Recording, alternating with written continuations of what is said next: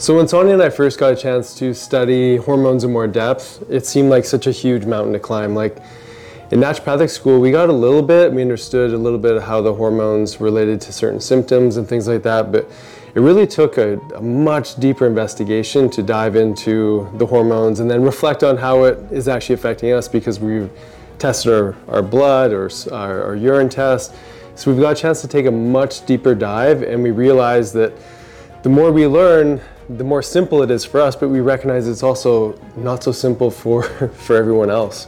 Yeah, I remember when we first started deeply studying it, it was after our oldest turned 1, because that's when we got connected to Dr. Brown. Yeah. And we're studying under him, and I started to then put the pieces together of this puzzle of hormones for women's health specifically, and that's really when I started focusing on women's health, because I started to realize how important these hormones are in everything that we do. Yeah, and then, digging deeper, actually took a patient to say, like, why are you just giving me hormones? Like, aren't you a naturopathic doctor? Shouldn't you be looking at the whole picture and seeing how all these things come together? So as you focus in on a very particular area, it's really easy to see how you get so pigeonholed. Mm-hmm. And then you need to relearn how all these things interact with one another. And this is why Sonia and I really dove into the relationship side of things and detoxification and cellular healing to understand that there's so many different inputs that require attention. And so as we work on this podcast together to unpack the story of your hormones and the story of relationships and the story of cellular healing, hopefully we can help you and bring you inside of our home and in our thought process and how we put this together for a plan for a patient. Yeah, and if you can learn one thing out of all that we are teaching, is that hormones are not a cause, but they're an effect. And that took us time, I think, to really understand and how the nuance of that really works. So if that's the one thing that you realize from this conversation, you're already ahead of the game. Welcome to the Health Ignited podcast with your hosts, Dr. Nick and Sonia Jensen. We are partners, parents, business partners, doctors, yoga teachers, and retreat leaders. We promise to bring you real conversations to awaken and ignite your potential to live your best life possible. Join us each week as we dive into topics varying from brain health, biohacking, hormones, and longevity, to relationships, parenting, meditation, and more. Together, creating community and building stronger foundations for the generations to come.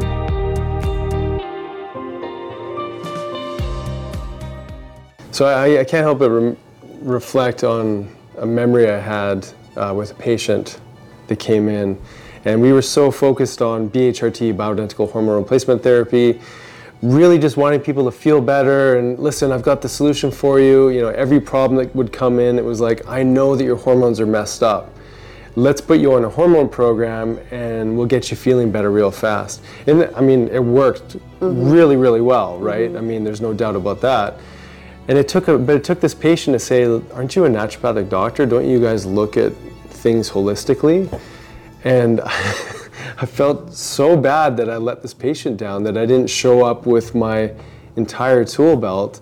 And I really just wanted so badly for her to feel better. And I recognized that I was practicing green allopathy, or this practice of medicine where you've got a problem, here's a solution, here's a way to help you stop feeling the way that you are.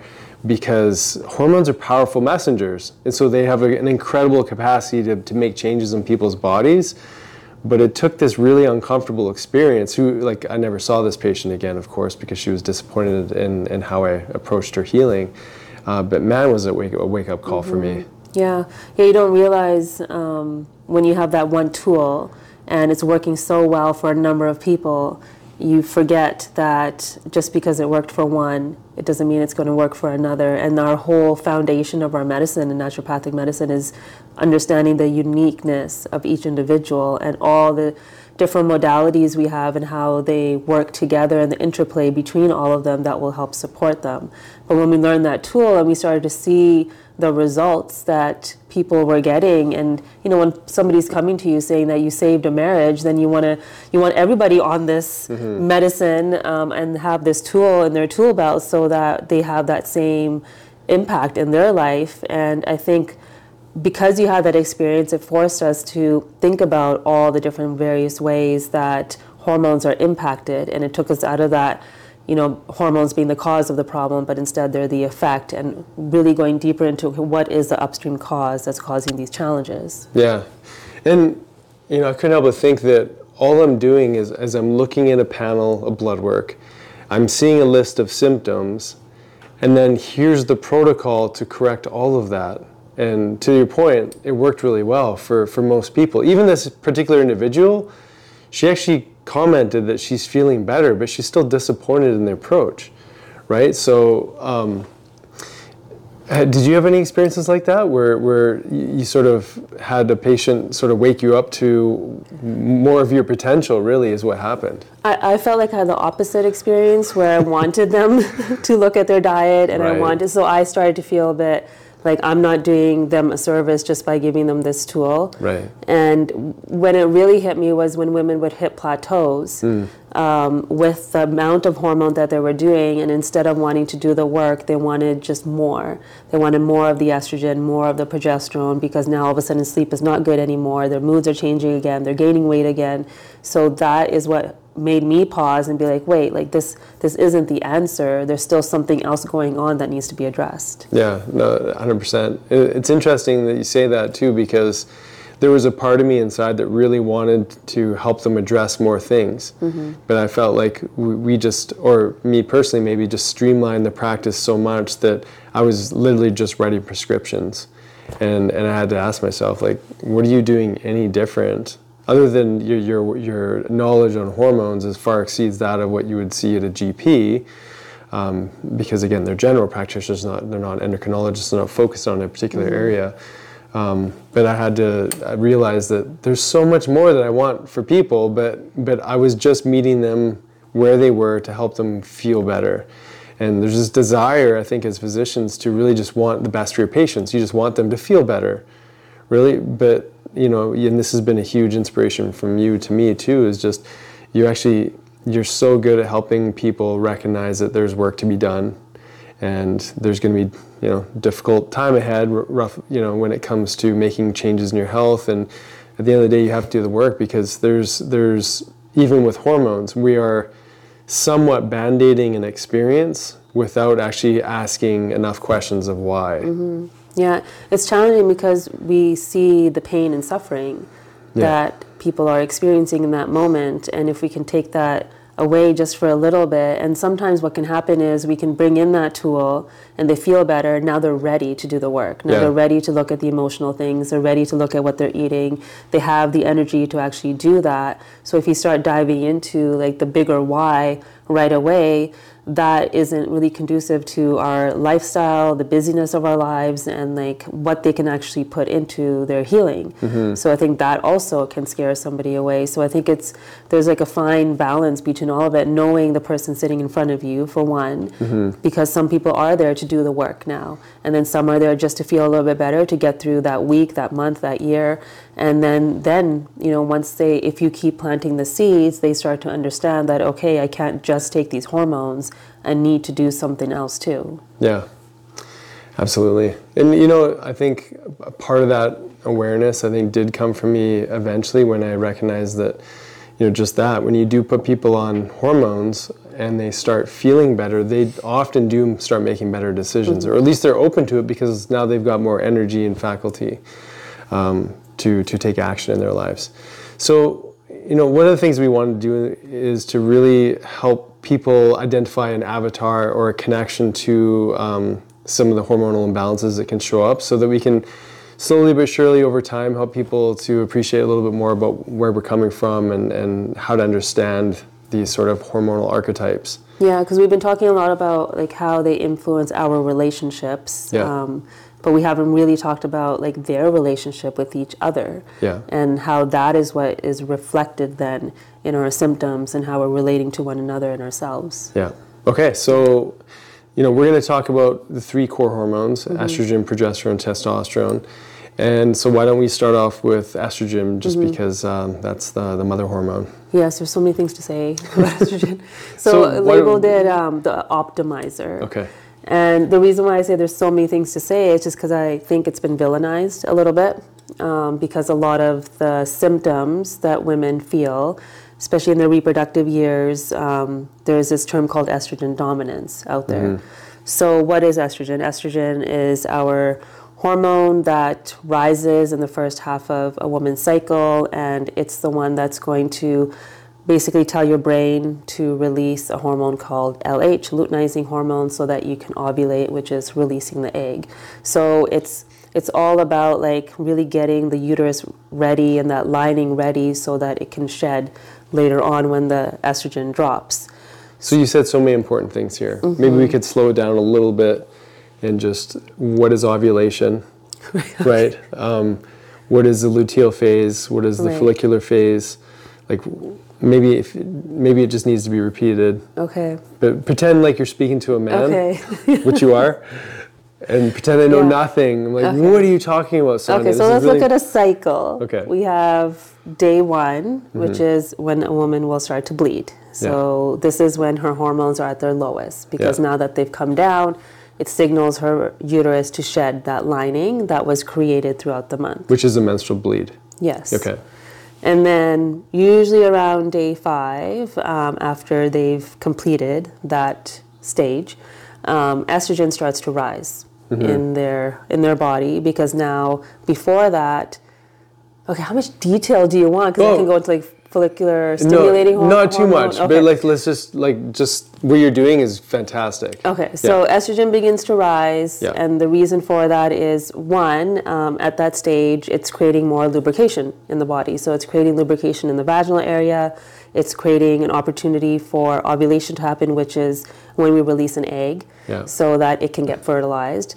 So everything that's happening in those days is optimizing the body to get pregnant and to attract a partner. So the pheromones are high, your testosterone starts to rise, which is our hormone for our libido, so our sex drive. So everything that's happening there is very like outwardly, in a sense that the woman is trying to attract that partner so that she can create a baby, whether you create one or not. Yeah, it's happening anyways. Now, some women have months where they're not really even ovulating, though, right? So now you're stepping to perimenopause. Oh, okay. So before we go there, yourself. before we go there, do you remember the movie Look Who's Talking? Yes. Yeah, where they had like the little voice of the baby, like it was John Travolta or something. But they had his voice, like they were interpreting sperm climbing up the vaginal tract and then into the uterus, and he was like, look, all the guys are together and they're like trying to find this egg, right? And then they're floating down the fallopian tubes and whatnot, and somewhere along the way that egg got released, and I think the egg was like, no you don't, you're not getting in here, and you got to work for it, and eventually the sperm finds its way in, and then that becomes John Travolta, well, the voice of him, and the baby. But that's what's happening, because otherwise, if that follicle didn't develop properly, it wouldn't have been released from the ovary. Into the tube, and it sits in the tube. That's where it waits. Right. So the sperm has to come in, go through the uterus. There's a bunch of different, like, it's basically like an obstacle course that it has to go through to finally push-ups. And there's like billions that come in, but only a few thousand make it into the tube, and then hundreds, and then you have just a few. And then the egg will release chemicals to attract the one that it wants, basically give it permission. That's fascinating, right? And I love how you said like the female egg steadily sits there waiting as the sperm fight amongst one another and race their way in. Isn't it amazing, like that genetic information from that one sperm, which was unique to all the other ones that are there, somehow find this electrical chemical match with the egg, and magic happens. So that's ovulation. That's ovulation, yeah.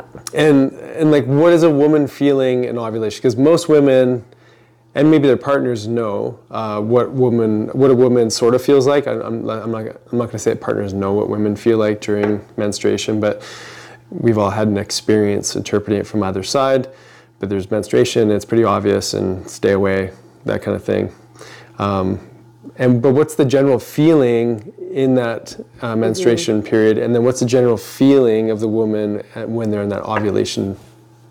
Yeah, so in menstruation, because everything is low, like hormones are low, so it's a time of detoxification. So it's a very internal time where a lot of women are more reflective and kind of detoxifying a lot of their emotions too. So it's so variable. Some women feel more energy during that time, and then some women just want to hide and just heal and shed and do what needs to be done. So every woman's experience is going to be different because their bleed will be different. And then come ovulation, it's the same thing. And then what's different about a woman's bleed? Like sometimes maybe there's clotting or there's other things going on.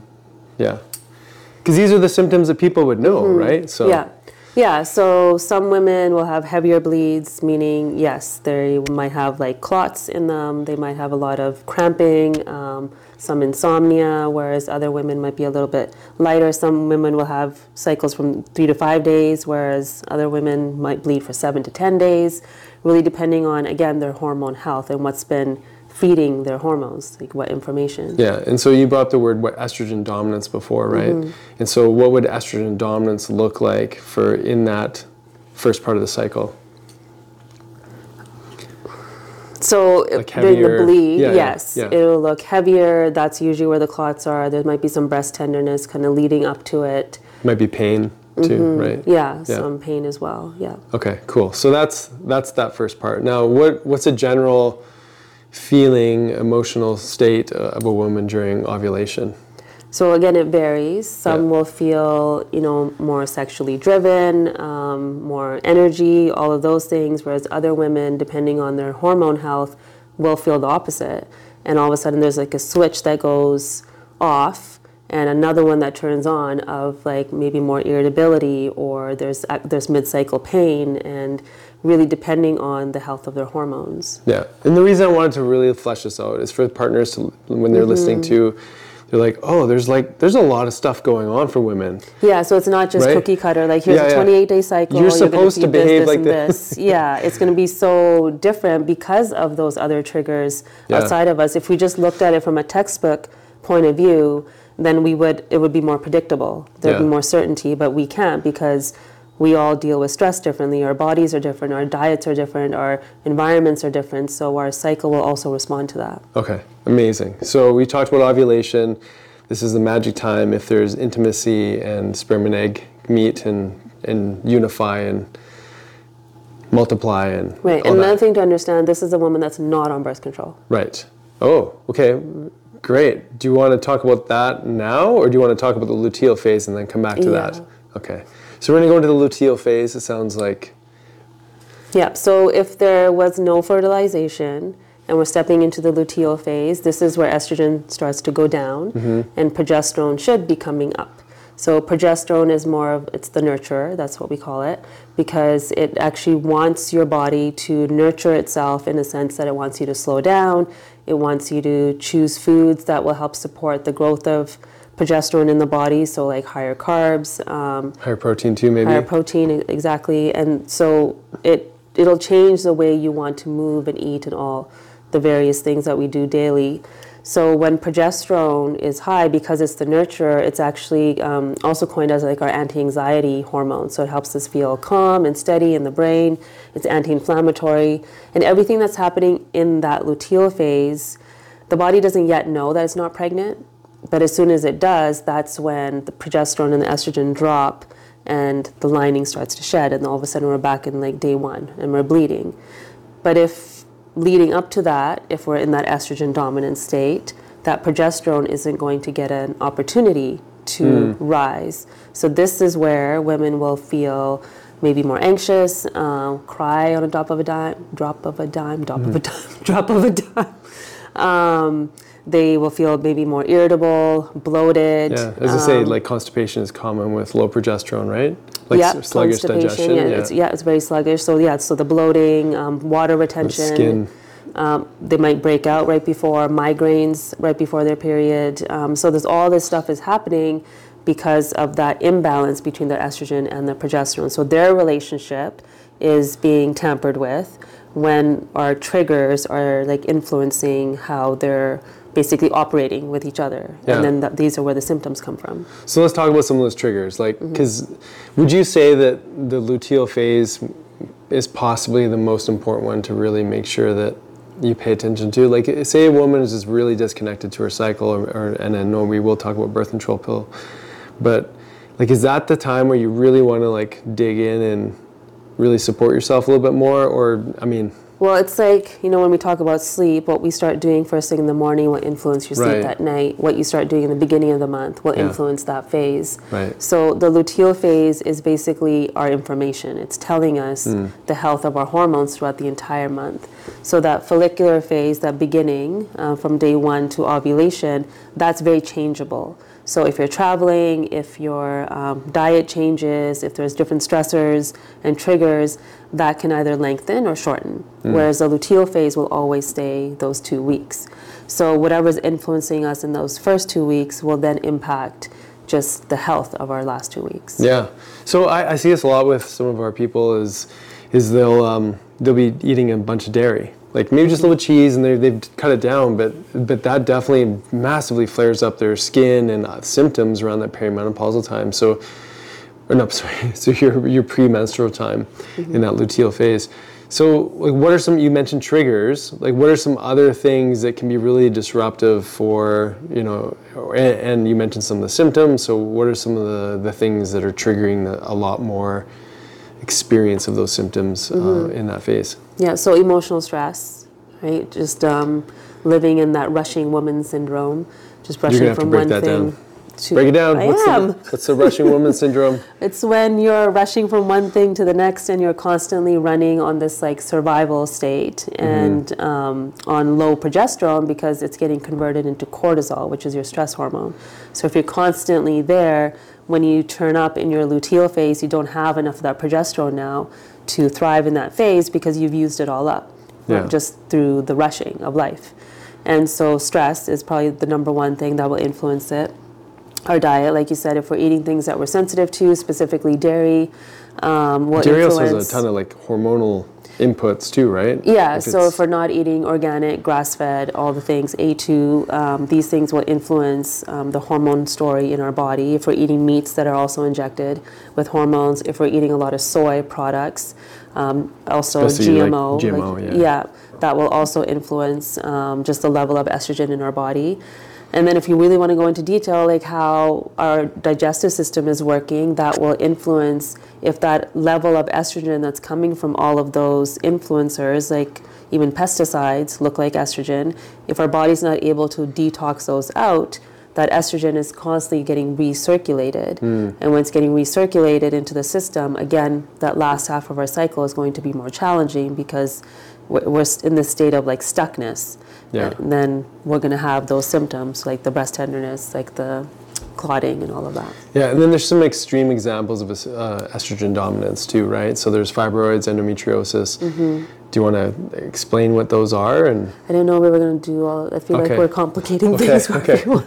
Just because those are okay. Maybe just name them. Let's not get into it. We can save that for another podcast. Yeah. But just these are more extreme examples of things being messed up, maybe for quite a longer period of time. Yeah, if we're stuck in that cycle. Right. Yeah, for a longer period of time. Okay, so moving on, you brought up birth control pill. Is there anything you want to say about that in relation to this cycle? Right, so depending on the type of birth control you're on, whether it's an IUD or if you're taking a pill or if you're doing the shot, each of them will have a different impact. But the main thing it's doing is stopping ovulation, especially with the pills that we're taking. So when you stop ovulation, you're actually not having a real bleed at the end of the month. It's more of like a letdown of this, like some lining that's showing up, and then all of a sudden there's no hormones, and you kind of have a little bit of a bleed at the end of the month. But you're not going through this cycle of like fluctuating hormones throughout the month. And again, depending on like what generation of birth control you have, it will impact your brain in different ways. It'll impact your body in different ways. Some women tend to gain weight when they're on it. Some women, their libido will go down because the hormone is made from testosterone. Some women will have mood changes up and down.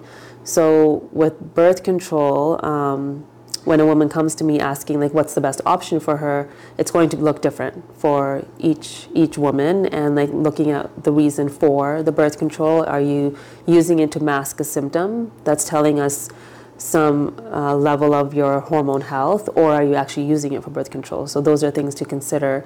But knowing that when we are on birth control, that it's depleting the body of many vitamins and minerals like magnesium, zinc, B vitamins, it's creating dysbiosis, so there's more yeast in the system too. So just knowing those things, we can do things to counteract some of those triggers. Yeah, and there, I mean, you mentioned one other one I think that's important is just, with the hormone changes that it's doing, it's also affecting pheromones. And you shared something somewhat recently just around what that means for partner selection, right? Yeah, there's a great book called Your Brain on Hormones, or Your Brain on Birth Control by Dr. Sarah Hill, and she goes through multiple studies in there where they had a group of women that were on birth control and another group that were not.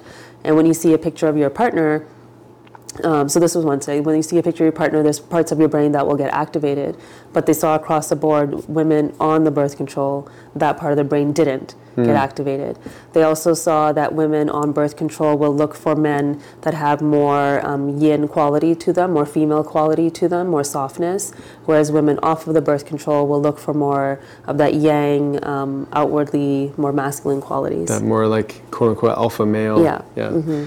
So because you're not on birth control pill, I guess that really yes, you must be that alpha. I must be very alpha Right. for you to have attracted me into your life, and vice versa. Okay. Anything else that you think is really important around the estrogen progesterone? Well, I think, relationship? there's so much that we can talk about, but just knowing that, estrogen is the optimizer, so it's the one that, it's the lubricator, it's like the juice of the body, it helps your skin, it helps your hair. Libido, right? Yeah, it also supports more the the fantasy libido. side of things, right? This is what I understand. Okay. Like testosterone is more like the action and creating more of that stimulus for like, again, obviously men it would be erections, but women, the clitoral muscle also contracts, right? There's more of an action oriented to it. But what I understand is that estrogen is more about staying in the fantasy and thinking about it and producing some of the sensory thoughts around intimacy. Okay, I didn't know that. Well, you're welcome. Okay, there we go. I'm not going to charge you for that. Okay. So the other element of estrogen that people don't know about often is its impact on the brain. Right. So it supports your memory. It actually keeps like your hippocampus a certain size, which is the memory center in your brain. And this is where we see women going into perimenopause, the hippocampus starts to shrink a little bit. And that's often when we have more challenges. Brain fog and And with the memory stuff. And it's the one that it's like the fertilizer in the brain. So it's making neuronal connections for us. It creates more flexibility in our arteries. It helps with bone as well. So you'll notice that women, as they age, they'll have maybe osteopenia or osteoporosis where they're losing that bone density, and estrogen actually helps keep that bone density there. So yeah, again, it's an optimizer of all systems in your body, and progesterone is like purely there to nurture you and to help calm your nervous system, to help you sleep, to help you digest, to help you really stay in that parasympathetic state. Yeah. So you said the optimizer is estrogen. Yes. And then the progesterone is the nourisher? Nurturer. Nurturer. Yeah. Nurturer, okay. Yeah. Well, why don't you talk about it in relation to men now? Well, I was going to say, Men do have you want to estrogen complete it and with testosterone Oh, sure. for women? Okay. Yeah. Do women have testosterone, Yes, Sonia? yes, we do. What? So we This is need crazy. testosterone for sex drive, libido, for motivation, just in our brain. It's the antidepressor. So when we don't have a lot of testosterone, you may wake up in the morning and feel just lack of motivation for life or that zest for life. The other thing it does, it allows us to have lean muscle mass. Yeah. So it's helping us work out and thrive in our physical state. And again, for brain, it's helping with memory, it's helping with all those connections as well. Yeah, bone, muscle, all that. And then an extreme state would be, say, a gymnast. Like, why did gymnasts lose their menstrual cycle? Or like people who are over-exercising.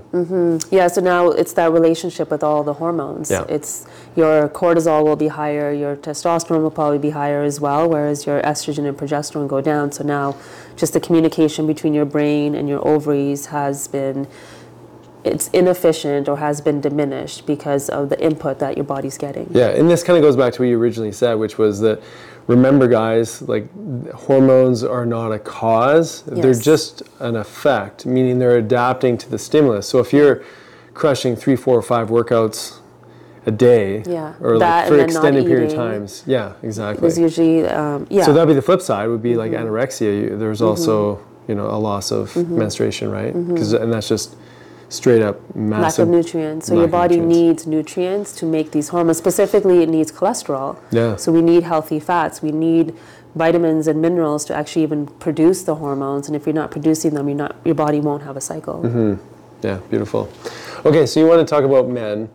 We're way less complicated, because we don't have this lengthy monthly cycle. We don't have ovulation, all that stuff. So I think partly maybe God or whoever, was the part of the design probably simplified things for us, because we can only hold so many thoughts in our head at one given time, right? That's part of the beauty of testosterone.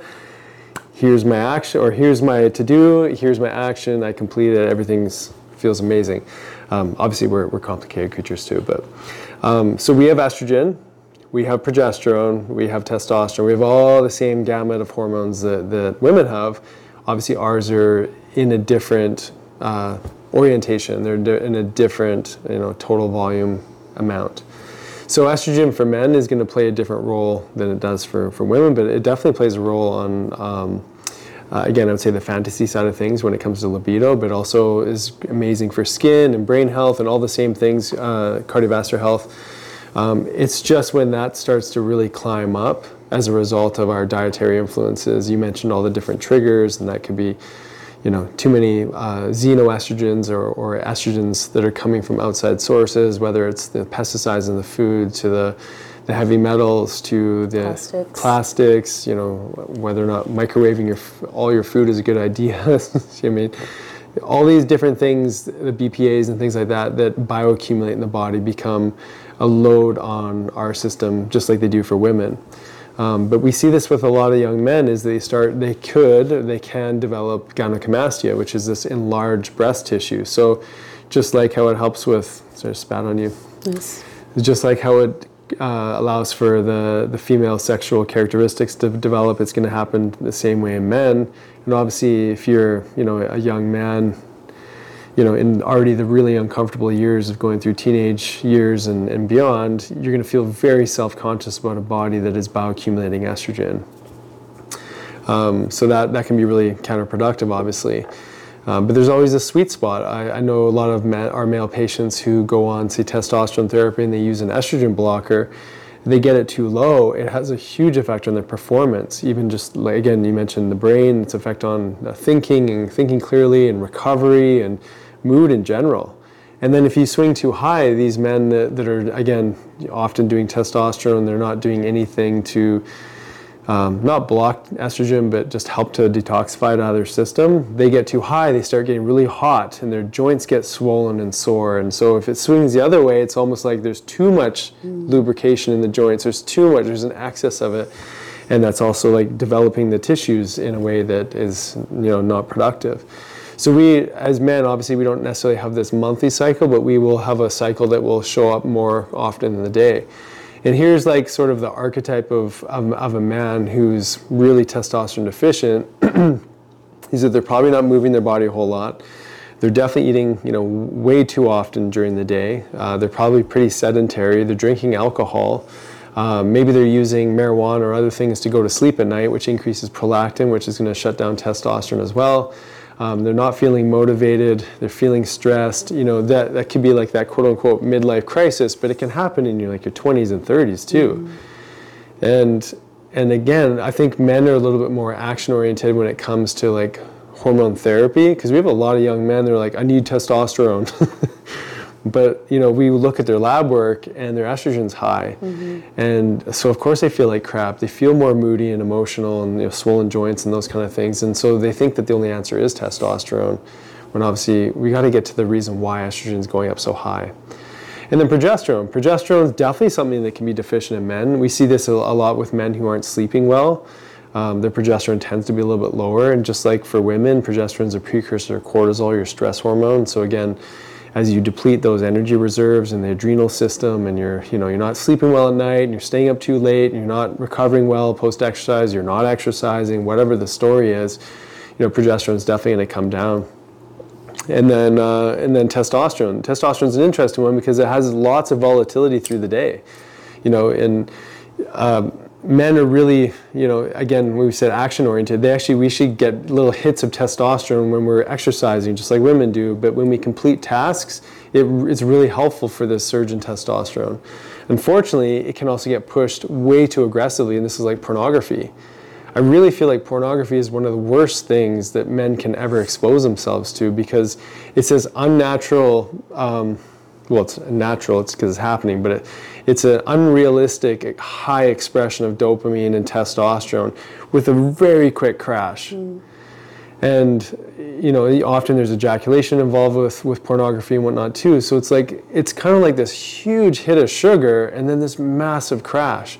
Whereas when we're exercising, when we're eating well, we're doing some fasting, we're getting the right fats in. The cold showers. Shown to increase dopamine for longer periods of time. Yeah, and so it's kind of like just, you can think of like balancing your blood sugar as much like, are you burning out your testosterone?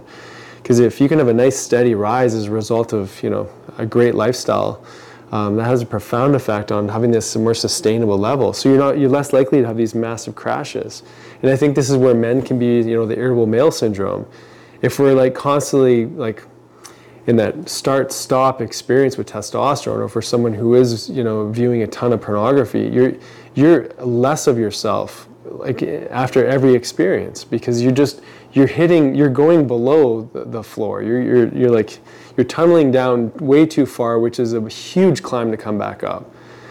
And so you mentioned the cold showers and things like that. There's a lot of obviously really important nutrients that we want to make sure we raise, like vitamin D and the fats and healthy proteins and things like that can have a really powerful effect on testosterone. And so I'd say for men too, having healthy, sustainable, slow and steady rises in testosterone through your day, so you're more likely to be able to show up for your partner, for yourself, for your family, because you're not just in this, quick hit and crash experience. Mm-hmm. Yeah, and that's why we want everyone to understand how each of these hormones work, because it's not just impacting your physical health, but it's actually impacting your relationships and how you show up for work and how you show up for your partner or your kids or just your family and friends. And when we look at like the bigger picture of life and like what brings us joy, like what brings us purpose every single day, if we can't even like access that because we're feeling sluggish in our brain, or our body doesn't want to move, or we're not getting those hormone hits that we should throughout the day, then it's hard to even make those decisions. It's hard to dream. It's hard to do anything. Mm-hmm. Yeah, absolutely. So where do we go from here? We talked a little bit about, a lot about a woman's cycle and its, intricacies. We talked about it from a man's perspective. Is there any sort of archetype, like people that you could sort of reference in someone what's the optimal state? What does she look like? What does maybe a depleted state look like? And I kind of gave a depleted state for a man. An optimal state for a man might be someone who's, vital, has a desire for exercise, strong libido, recovers well post-exercise, has a great mindset around, discipline and supporting, his family, but also himself, and being very proactive instead of more reactive, which can happen when testosterone drops.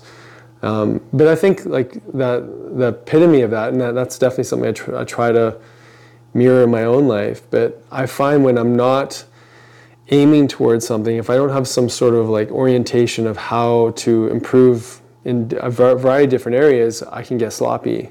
And I think so men do really well when we have a direction, a place that we're moving towards, and that we can keep, almost touching and just, furthering ourselves on a regular basis. Yeah, I think for women, in order to access the gold of each hormone, it's just first understanding how to do that if we know the function of it. So if we know estrogen's the optimizer, we know what it needs, like what foods it requires, what kind of movement it requires, what we need to get rid of in our environment. So if a woman's able to access her estrogen, she's going to feel like she can get the job done. She's in that time of her cycle. She's going to feel like she can do a bit more, multitask just a little bit more, even though we shouldn't be multitasking.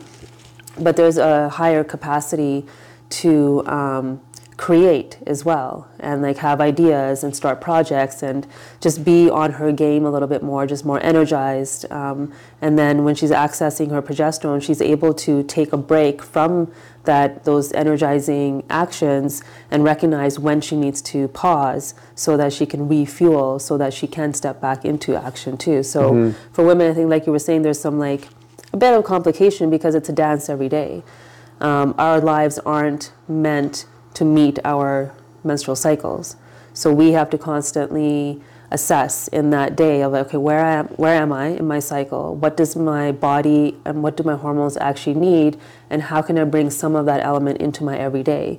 So if you're in your luteal phase, when your hormones are asking you to slow down, and yet you have maybe an exam that you're studying for, maybe you have a project that's due that day, or you're dropping the kids off or taking them here and there, like there's so much going on. So it's learning how to access those moments of being still within that chaos so that you can feed that progesterone what it needs. So there's a bit of a dance that has to happen. So I can't say there's like one archetype that's just what's gonna help support the hormones, but I think it's just being reflective of your own story, your own life, your own hormones, so that you can give them what they need. Well, yeah, what I hear you saying is like it's tuning in, like really listening, right? Yeah, just tuning in, reflecting, and knowing that every day might look a little bit different, and that's okay. Yeah, and I have to say, like, it's easy to get into that mindset for men too, like go, work hard, go jump higher, run faster, all that stuff too. But the same would have to be said for men too. We need to know what self-care looks like for us as well. We have to know, maybe today's not a hard gym day, maybe it is a yoga day, maybe it's a rest day, maybe it's a walk in the woods with your beautiful partner, whatever it might be. It doesn't have to be like this really aggressive thing. But I also think that men do need an aggressive like outlet. Now, defining aggressive could be, a HIIT workout, a good run, something that allows you to feel like you overcame something that challenged you. And I think that's really, really important, because I find that too many people in general, but definitely men in this day and age, are not faced with the same level of adversity. There's a lot more of a mental, emotional game these days than there is a physical one, which is why I love, Spartan racing and all the other, fun physical things that men can do. But I also feel like this is where sports are really important. And I couldn't help but think about our boys and why, really, if I really think about it, it's an opportunity to move through adversity in a safe environment that encourages growth and, companionship, and in a really fun environment. Yeah, and I think that's why we're doing these podcasts. So the more everyone understands, okay, what's going to influence my hormones and how can I support them in that day? So like you were saying, I mean, if somebody is working in an office all day long, with all like that mental burden and the emotional burden and all of that, like the solution to that maybe is going out for a run that evening for men. Right, that's going to really support them. And for women, just knowing, okay, if I'm feeling so disconnected from my body, what can I do to support myself to land back in? And the more we just check in with ourselves, the easier that becomes. And if you know the things that are triggering in your life, and know that, say, this trigger, okay, if I eat a lot of pesticides, if I'm not eating organic fruits and vegetables, then of course my libido is going to go down. I'm going to have some challenges. The gynecomastia might be because of that. So then you start to understand the different things that you need to do and the nuances of your hormones. Yeah, definitely. And I mean, another thing in connection to that too is that I find personally, if I'm feeling lethargic or just kind of like maybe we just watch a movie with the kids, it's a weekend, and I'm just like, oh, I could just have a lazy day today. I know that if I just get beyond that thought and just go, let's go for a run as a family, let's get outside, let's move, your body rewards you, right? But I find it's too easy for most of us to just go, oh, I'm just going to give into that feeling of it's just a lazy day. But we as we said in the beginning, your body's hormonal system is responding to the environment. And we say this to our boys all the time. The reason you're tired is because you just watched like an hour of TV. Of course you're tired. You need to move, and that will wake you up. And so there's an adaptive change that happens as a result of an appropriate stimulus for that hormone. Yeah, we could do a whole episode on that relationship and how important it is. Again, it's just to self-reflect, but when we're stuck, it's really hard to pull ourselves out of it. Yeah. All right. Okay. High five. All right. I hope it don't confuse you more than, create clarity for you. Yeah. More to come, though, Yes. of course. So as you can see, there's a ton of different conversations that can come up around the changes that happen to our hormonal system over time and just the way that our physical body feels, looks, adapts, responds to life's ongoing stressors. Yeah, so it's so important to self-reflect and understand and have support in understanding what is happening, how your hormones are changing, and how your lifestyle needs to change accordingly. Yeah, so we want to invite you into our masterclass program called the Metabolic Upgrade. And this is where we're teaching people how to fast, how to get control of their metabolic function. What's a mitochondria? What does that mean to make more energy in your body, to have energy to heal? Right. And especially that insulin resistance piece that we spoke about, and we really want to tap into that and understand like what is happening with my blood sugar levels and that weight gain around the abdominal area and all those things that we feel like we can't control. Yeah, so weight loss resistance doesn't have to be your reality. It doesn't have to be anyone's reality. When we start to really understand our hormonal system, what our body needs to do in order to metabolically become more flexible, this is a huge part of this journey. Yeah, so join us. We hope you enjoyed this episode of the Health Ignited podcast. Be sure to download, subscribe, and share as we build this conscious community together. You can also find us on YouTube, Facebook, Instagram, and our website, doctorsjensen.com. Please note all information on this podcast is not and should not be taken as medical advice. Please see a healthcare professional to receive the care needed. Thank you for sharing this time with us, igniting your health freedom. And welcome to the tribe.